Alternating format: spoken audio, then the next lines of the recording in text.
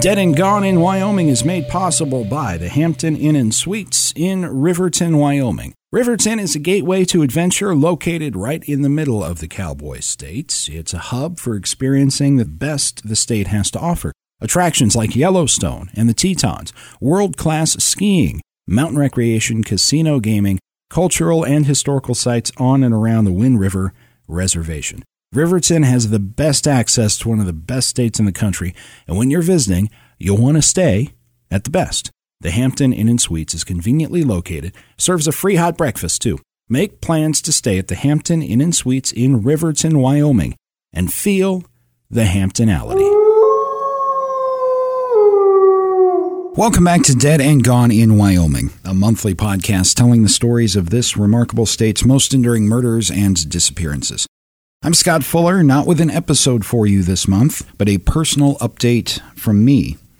I left Wyoming 15 years ago to further my career in broadcasting. It's no secret that I've always had it in mind to return at some point, but each of you listening knows how life goes in relation to the plans we make. Each blessing in a person's life comes with a corresponding obligation, both of which are good things for us all. But humans seek safety and security, which doesn't exist. So we settle for the illusion of it. This is how too many years go by in a person's life, full of possibilities of what could be ignored for the sake of the comfort in what we already have. We'll occasionally come to a crossroads like this, but the crossroads become less and less frequently encountered as time goes on until there comes a day when we don't recognize those choices at all anymore. At such a crossroads myself, now is the time to change direction. I've produced all the episodes so far from afar. While Wyoming has always been in my heart, I have not been there, but I'm coming back.